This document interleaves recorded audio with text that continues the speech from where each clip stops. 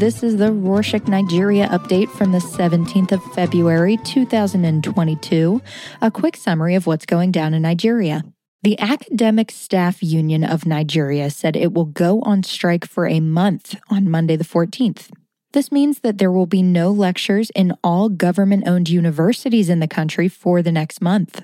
The union said that it had tried to avoid the strike action, but since the federal government hasn't implemented the Memorandum of Action signed with the union in December 2020, they were left with no other choice. The memorandum included demands like the renovation of public universities, increased funding for state universities, and the payment of allowances. And some news on secondary schools. Secondary school students do not need to be worried, as the West African Examinations Council said on Monday the 14th that the 2022 senior school certificate examinations will not be postponed and will still be held in May and June.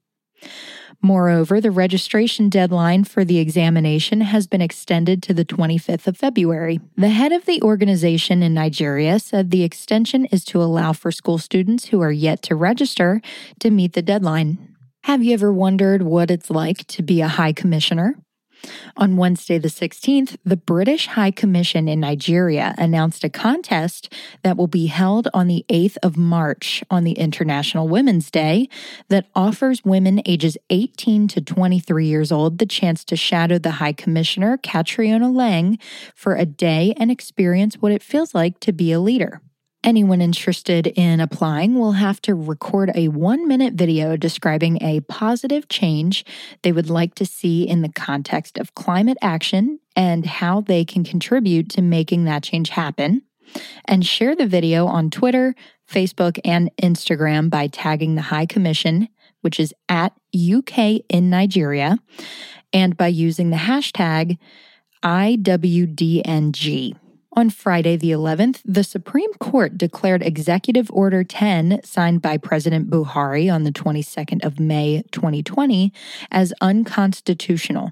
Back in 2020, the president thought that the state executive government directly paying the state legislature and judiciary could influence the decisions the legislative body took. Thus, the order mandated the accountant general to remove a certain amount of money allocated to the states from the federation account and remit that amount to the state judiciary and legislature to ensure its financial autonomy.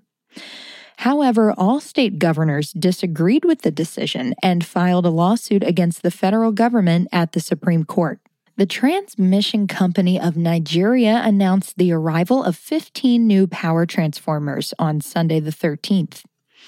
The purchase was under the World Bank-funded Electricity Transmission Project, and the company announced this will increase the country's electricity transmission capacity by almost 1,500 megawatts. Also on Sunday the 13th, the European Union announced it will invest 820 million euros in Nigeria over the next 3 years to increase internet connectivity, support entrepreneurs creating digital solutions, and improve access to the digital economy.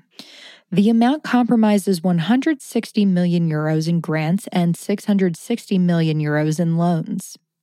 The EU executive vice president, in a meeting with the vice president of Nigeria, said the money is part of the Global Gateway African-Europe investment package for African countries that was announced by the EU president last year. President Buhari sent the supplementary 2022 budget to the Senate and the House of Representatives on Tuesday the 15th. The federal government is seeking approval for the inclusion of 3 trillion naira, which is about $7 billion, for fuel subsidy payments into the 2022 budget that was passed in December 2021.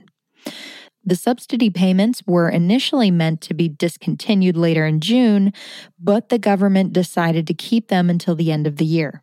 On Thursday the 10th, Meta, which is the parent company of Facebook, asked advertisers to update their value-added tax identification number by the 25th of February in order to meet requirements set by the Nigerian tax regulators on tax collection from foreign digital service providers. The company went on to say that advertisers that don't fulfill the requirement will not have their adverts displayed on the platform. Now, news on a financial technology company that raised money during the week. Flutterwave is one of the 5 unicorn companies in Nigeria, meaning it is a startup that's worth over $1 billion. The company raised $250 million on Wednesday the 16th from Salesforce Ventures, Tiger Global, Alta Park Capital, and others. Now the company is worth over $3 billion, which makes it the biggest startup in Africa. The company said its funds raised will be used to expand beyond Africa into other emerging markets in Latin America and economies with a close trade relationship with Africa like the US, UK, United Arab Emirates, and Canada. On to some news about the economy. The inflation rate in the country increased to 15.6% year-on-year in January. However, only a month-by-month basis, the average prices of goods and services increased to 1.47% in January, which is lower than the 1.82% increase in December 2021. The National Bureau of Statistics announced this in its Consumer Price Index report released on Tuesday the 16th. The head of the Bureau, Simon Harry, said the current fuel scarcity in the country will push up the inflation rate because transporters will likely increase transportation costs, and therefore manufacturers will have to include them in their cost of production. Let's now talk about the fuel scarcity. It finally looks like there might be an end in sight to the fuel scarcity and the long queues at the petrol stations.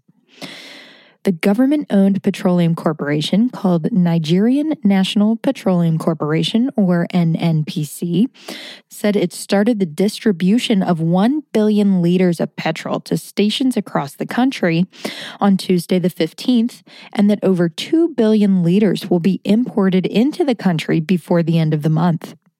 The NNPC also advised citizens against panic buying and that everything will go back to normal in a few days. The fuel scarcity was due to the removal of petrol that had an unsafe quantity of methanol from the supply chain. Here's to hoping the latest batch is safe.